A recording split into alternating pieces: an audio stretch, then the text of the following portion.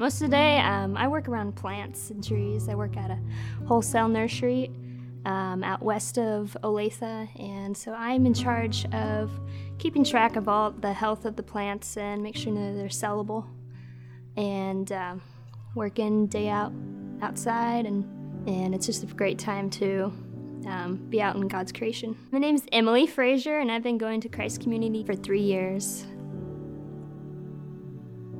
Even though sometimes we don't acknowledge that we work hard, we are family. I work with some folks from Central America, so they're teaching me Spanish while I'm out there too, so it's kind of fun becoming bilingual and really becoming good friends with everyone there at work. Oftentimes we support each other. For example, I had a blood drive in honor of my sister in June, and I had a couple of my coworkers come to that, and I just felt really awesome about that. And for a while there'd be a couple of weeks where I just wouldn't hear anything at all. Like, I don't need a pat in the back every day, but I kind of came to realize, okay, you're not trying to please them. Like, you need to be working for God. Since I get up early, I get to miss most of the traffic. And I also get to see the sunrise, and it's just a good time to kind of collect my thoughts and pray and just get kind of ready for the day. So that's a boost anyway. You know, growing up on the cattle ranch, to me, I've learned to be a better steward of the land, and acknowledging that this was God built this, and I feel being out in the nursery with all the trees, knowing that, hey, you know, God created this, and this is a gift that we can give to customers in Kansas City, Topeka, Lawrence, just be able to share and keep that God's beauty, spread it around.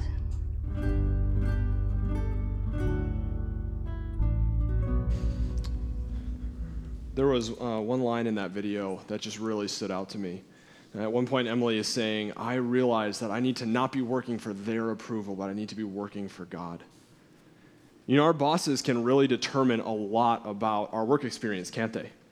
You could be working in the most perfect job. It could be your dream job description with your dream paycheck and your dream amount of time to do other things that you want to do, but if your boss is a nightmare, you're going to hate that job, aren't you? Of course, the flip side is also true.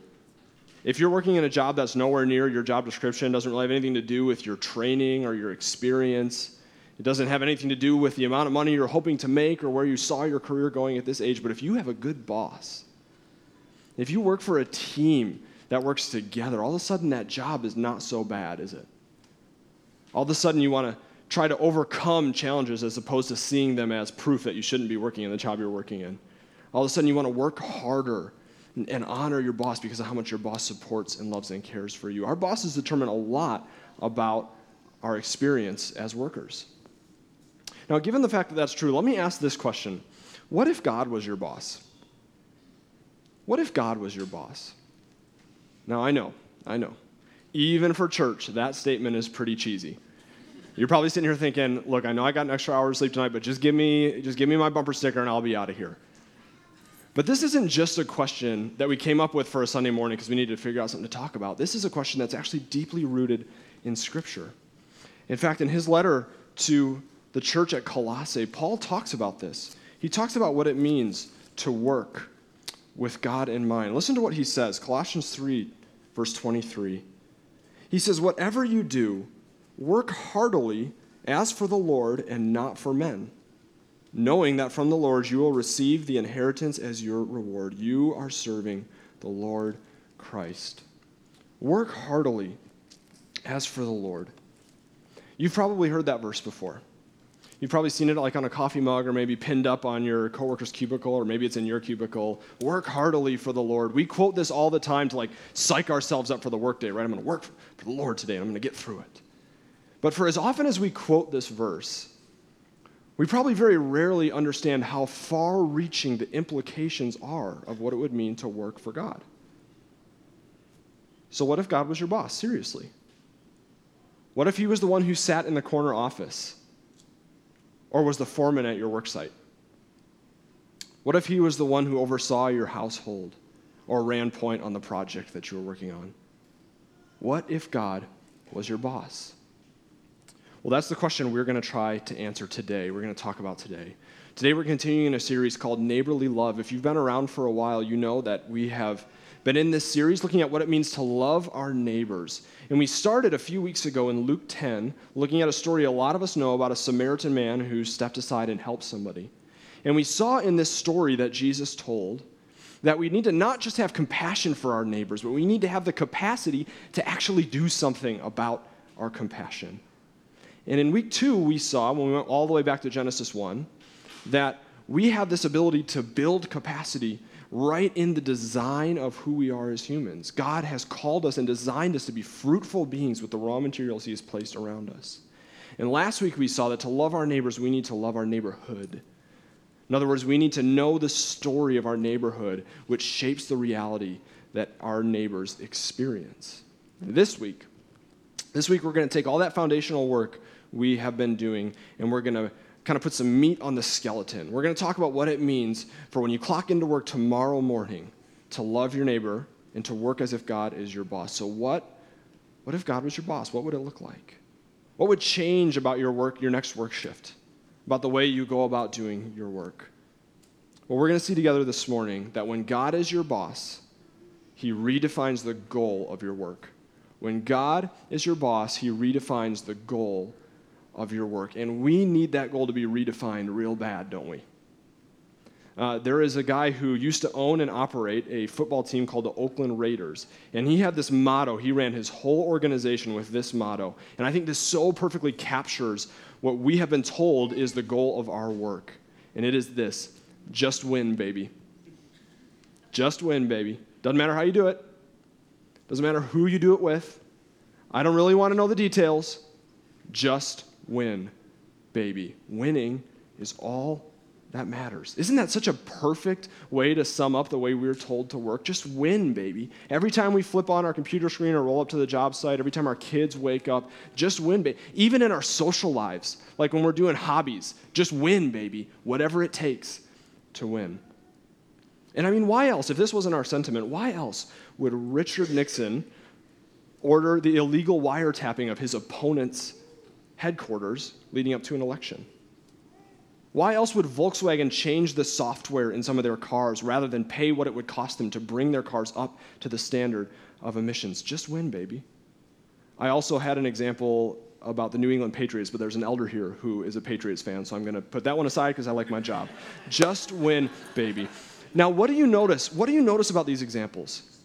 What do you notice about these examples? I mean, yeah, Richard Nixon won the election. Yeah, Volkswagen won in their quarterly reports for a long time. But it seems like, knowing what we know now, just win, baby, actually stands directly opposed to winning, doesn't it? I mean, when we take the long-term view, if all we care about is winning at all costs, eventually we will not win. Which means we desperately need God to step in and redefine the goal of our work. We need something better than just win, baby, to guide us. So what if God was your boss? What would be the goal of your work if God was the one who was leading you in it? Well, we're going to see today, we're going to walk through something we talked about really briefly last week called the threefold bottom line. The threefold bottom line is going to help us organize. We're going to jump around in the book of Proverbs a little bit today, and it's going to help us organize what it means to work with God's goal for our work in mind. Okay, so there are 3 values in the threefold bottom line that guide us. And the first one is this: profit. Not like the Old Testament predicting the future kind of profit, but profit as in there's a plus sign next to the dollar amount on the bottom line at the end of the month. Now you might be thinking, wait a minute, didn't you just finish saying that just win, baby, pursuing profits at all costs is a bad thing? Well, yes, I did. But that doesn't make profits themselves inherently bad. In fact, when we read through the course of Scripture, we see exactly the opposite. We are encouraged to be people who add value, who gain profit in what we do. When Jesus told one of his really famous stories, another one, about how to live a life that is following him, that is submitted to his kingship. We call it the parable of the talents. And in this parable, a boss is going away on a journey, and he leaves some money behind with some of his servants, with some of his employees, rather, and he says, do something with that. And when he comes back, he finds that 2 of his servants have invested the money and gotten a really good return. But he also finds that one of his servants, out of fear, didn't do anything with the money. He didn't lose the principal, but he didn't do anything with it. Now, which of the servants were the ones the master praised? The ones who wisely invested what they were stewarding on behalf of the master and gained a profit. Profits are a good thing. But you see, today, we've come to see profit as a 4-letter word. And it's synonymous with greed, right? You can't have one without the other. And of course, in a broken system full of sinful people, there are going to be those in power who are going to abuse profits. But that also doesn't mean that profits themselves are bad. Let me give you an example. Earlier this week, Apple called in their quarterly earnings report, and they gave a report on actually their whole fiscal year, which just ended. And they reported that they made $53 billion in the last year, which makes me wonder, would they miss it? Just a small million is all I'm asking for. Would they really miss that in $53 billion? It's not the point of the sermon, but that's where my mind is apparently. Now, they've done a lot of things with those profits, but part of what they were able to do was to create 9,000 new jobs in this past year.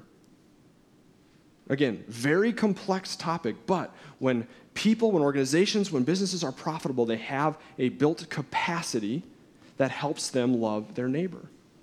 And this is important at the household level too. Another word we can use to talk about profits is capacity. Is for us to leave space at the end of the month for us to set things aside in order to love our neighbors. We're going to talk about that later, more in depth later in this series. But profits are a good thing. They are not inherently bad. Having said that, there's a lot of ways that we can go about pursuing profits, right?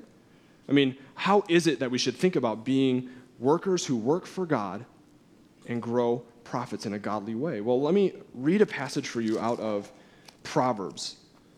Proverbs chapter 21, verse 5. Listen to this. The plans of the diligent lead surely to abundance, but everyone who is hasty comes only to poverty. The plans of the diligent lead surely to abundance, but everyone who is hasty comes surely to poverty. You notice the 2 words that are juxtaposed here, diligent and hasty.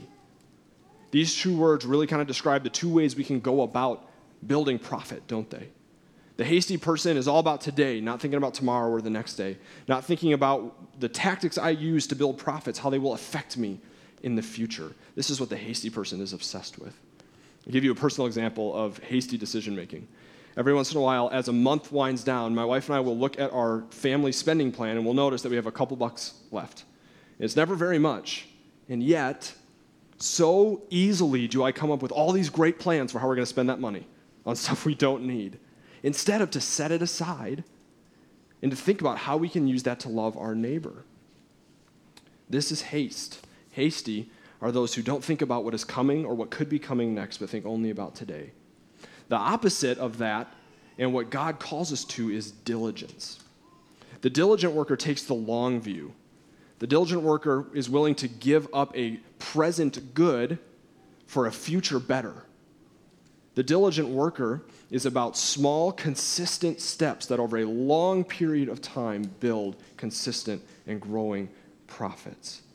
And ironically, it's the diligent worker who doesn't feel the pressure of having to squeeze every single cent possible into this week or this month's bottom line. God calls us to diligence. He redefines how we pursue profits by saying we pursue profits with diligence, because the plans of the diligent lead to abundance. And here's how we can think about diligence together. This is the way that I understand it anyways. I've told some of you before in other sermons about that I love to hike. Hiking is one of my favorite things to do. And I did this hike once. It was about 2.5 miles. It wasn't very long, but it was 1,500 feet up by the end of it. So it was a lot of work going uphill, which is hard work. And I wasn't counting at that time, but I'm going to guess that it took us somewhere around 10,000 steps to get up to the top of that hike. And every single step was harder than the last. In fact, as we were getting deeper and deeper with the water, the weight of the water on our backs, and we're getting further and further into this hike, I could look back and see just 10 steps ago, I was right there. I'm really not getting, and as we got further and further in, 10 steps ago, I was right there. I'm not getting anywhere. For most of the hike, we didn't see the fruit of our hard labor until we took 10 more steps at the end of our hike, and we got to see this picture.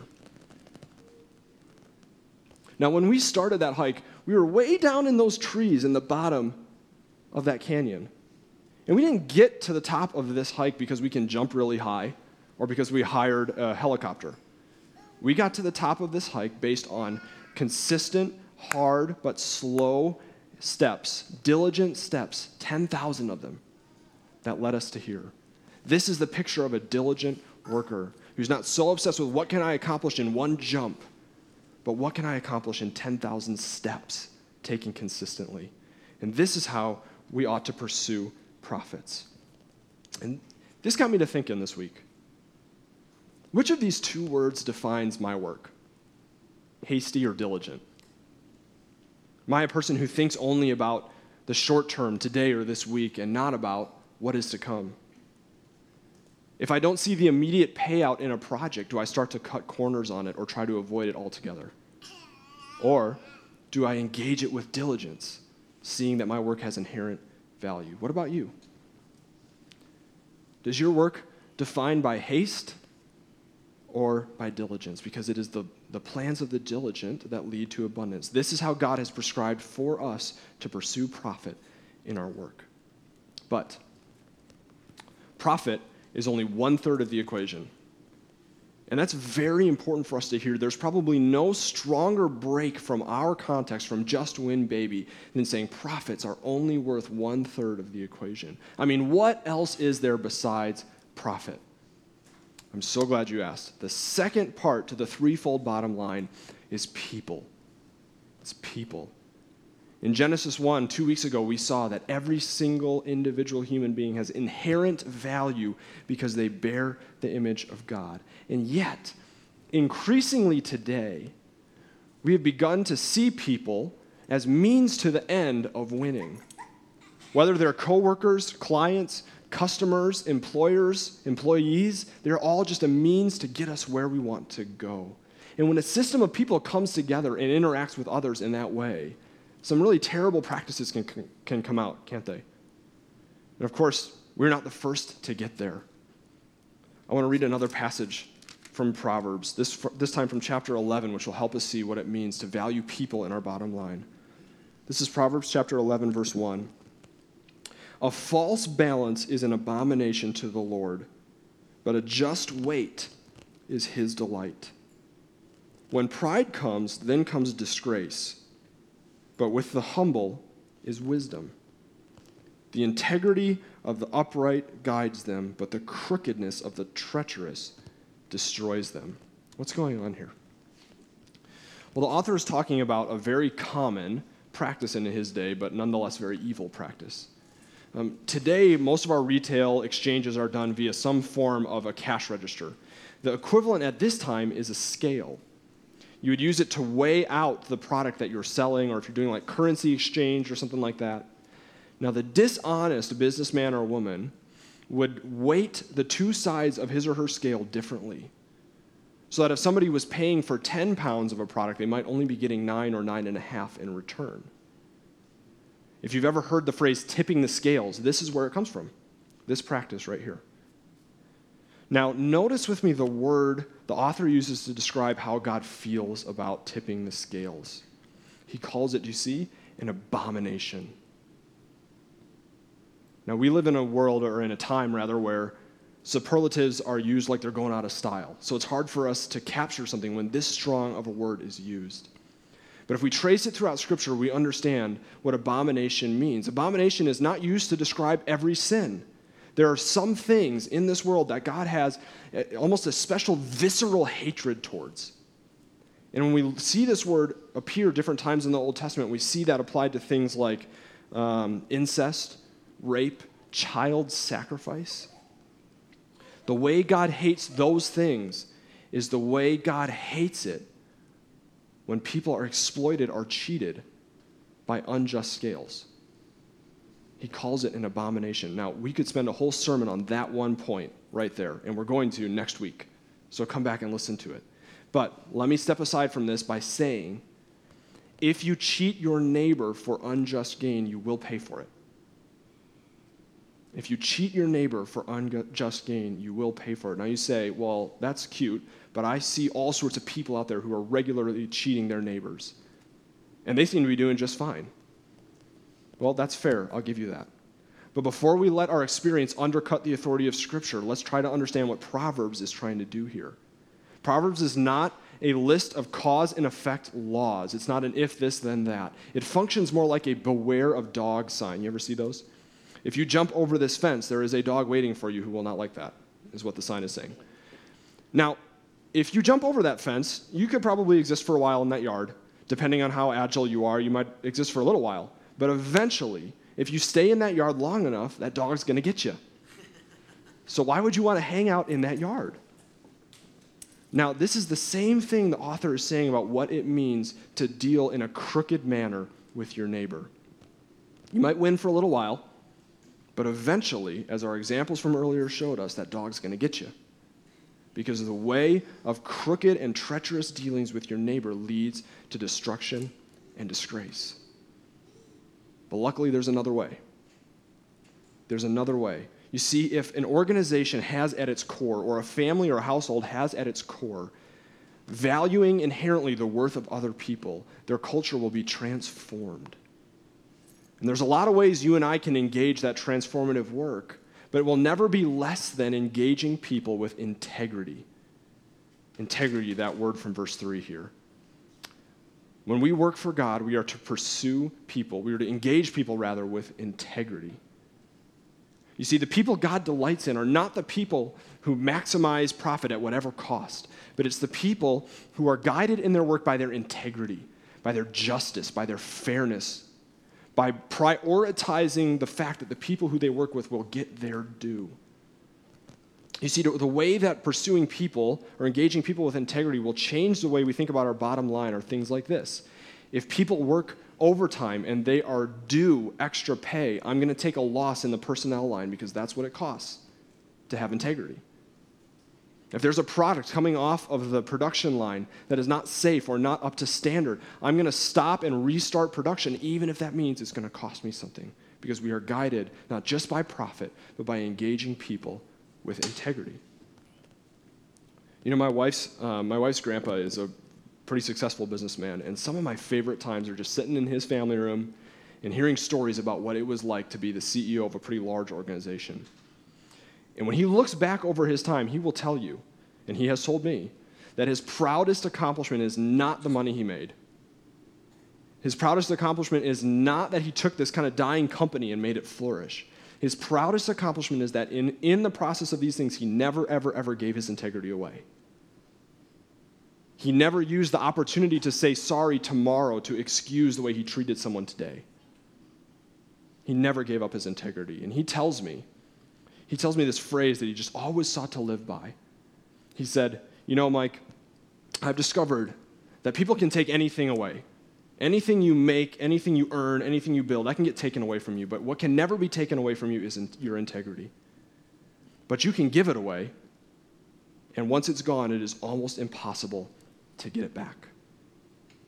So what about you? What about us? Do we engage people with integrity in the way that we work, or do we see them as a means to an end for us to add to our bottom line? Who is our boss?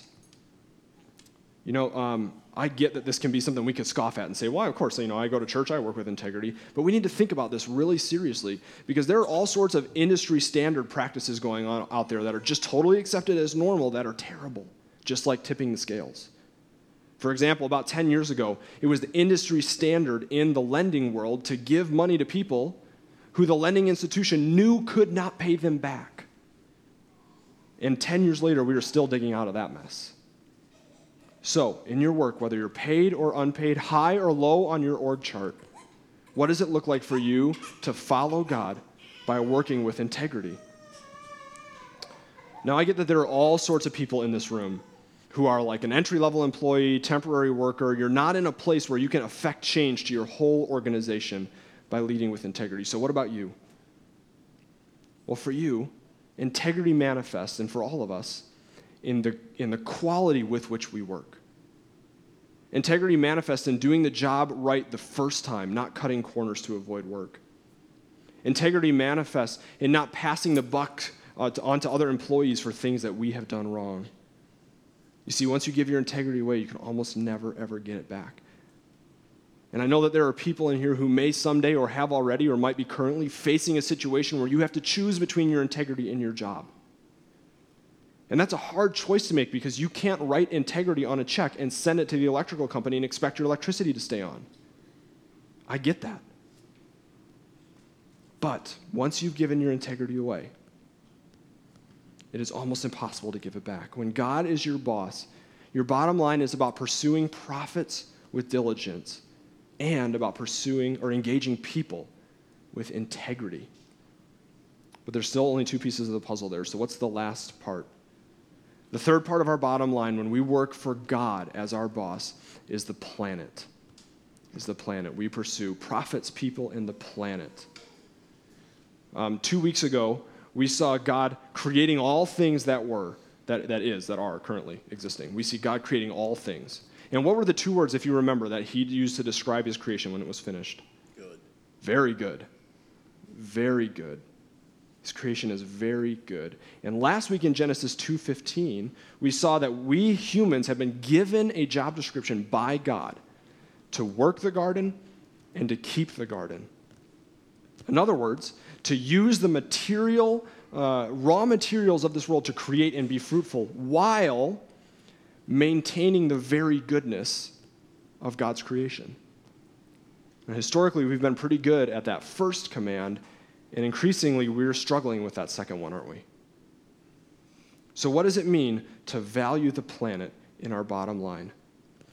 I think firstly it means understanding this. Revelation 21 and 22 paints a picture for us. Last two chapters of the Bible. Paints a picture of what it will be like when it's all done. When the work God has done and is doing and will do is finished. And in that picture we see the new heavens and the new earth, the new Jerusalem descending out of heaven down to earth. Which means that, contrary to popular understandings, God is not just going to burn this all up. If we are in Christ, we will be living on this earth into eternity, which ought to change the way we think about how we treat this earth relative to our bottom line.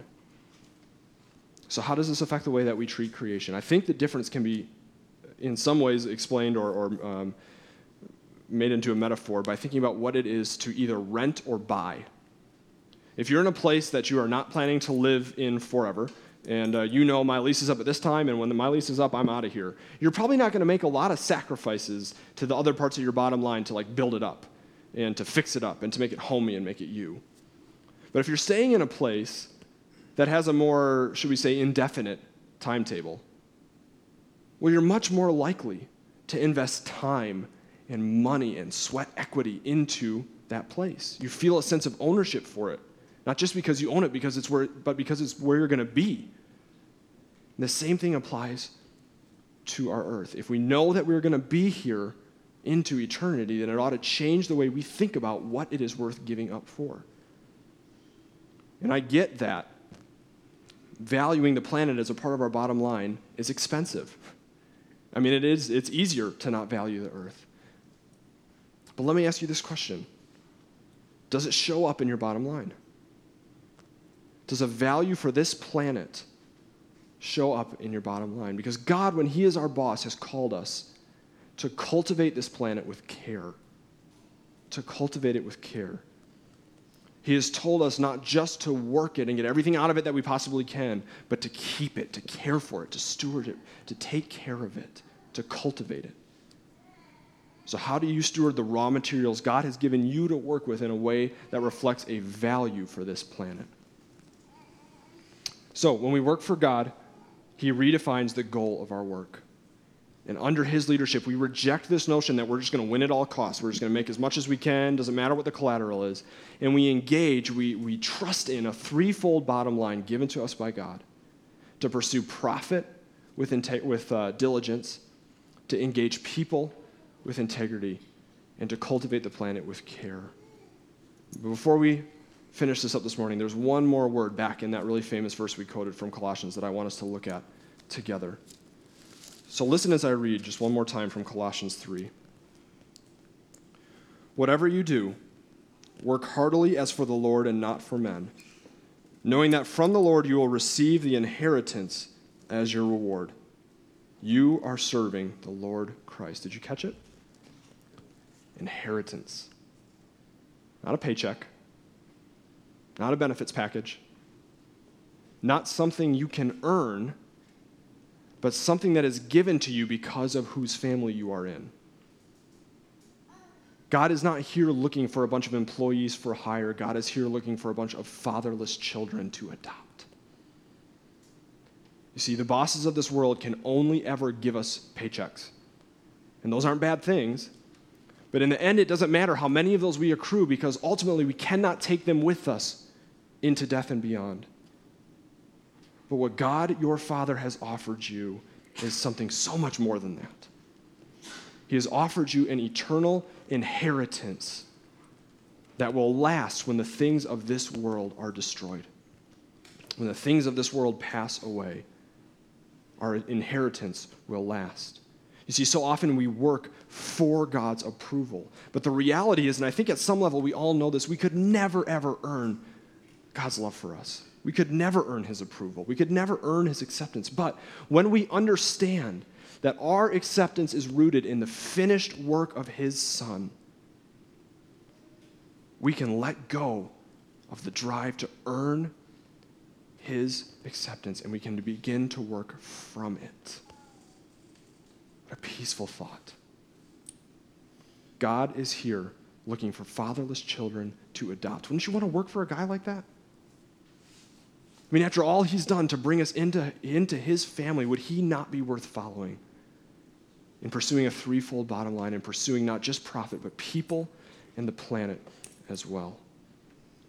And you can do this. You can work heartily as for the Lord because your inheritance, if you are in Christ, is safe now and for eternity. Let's pray together.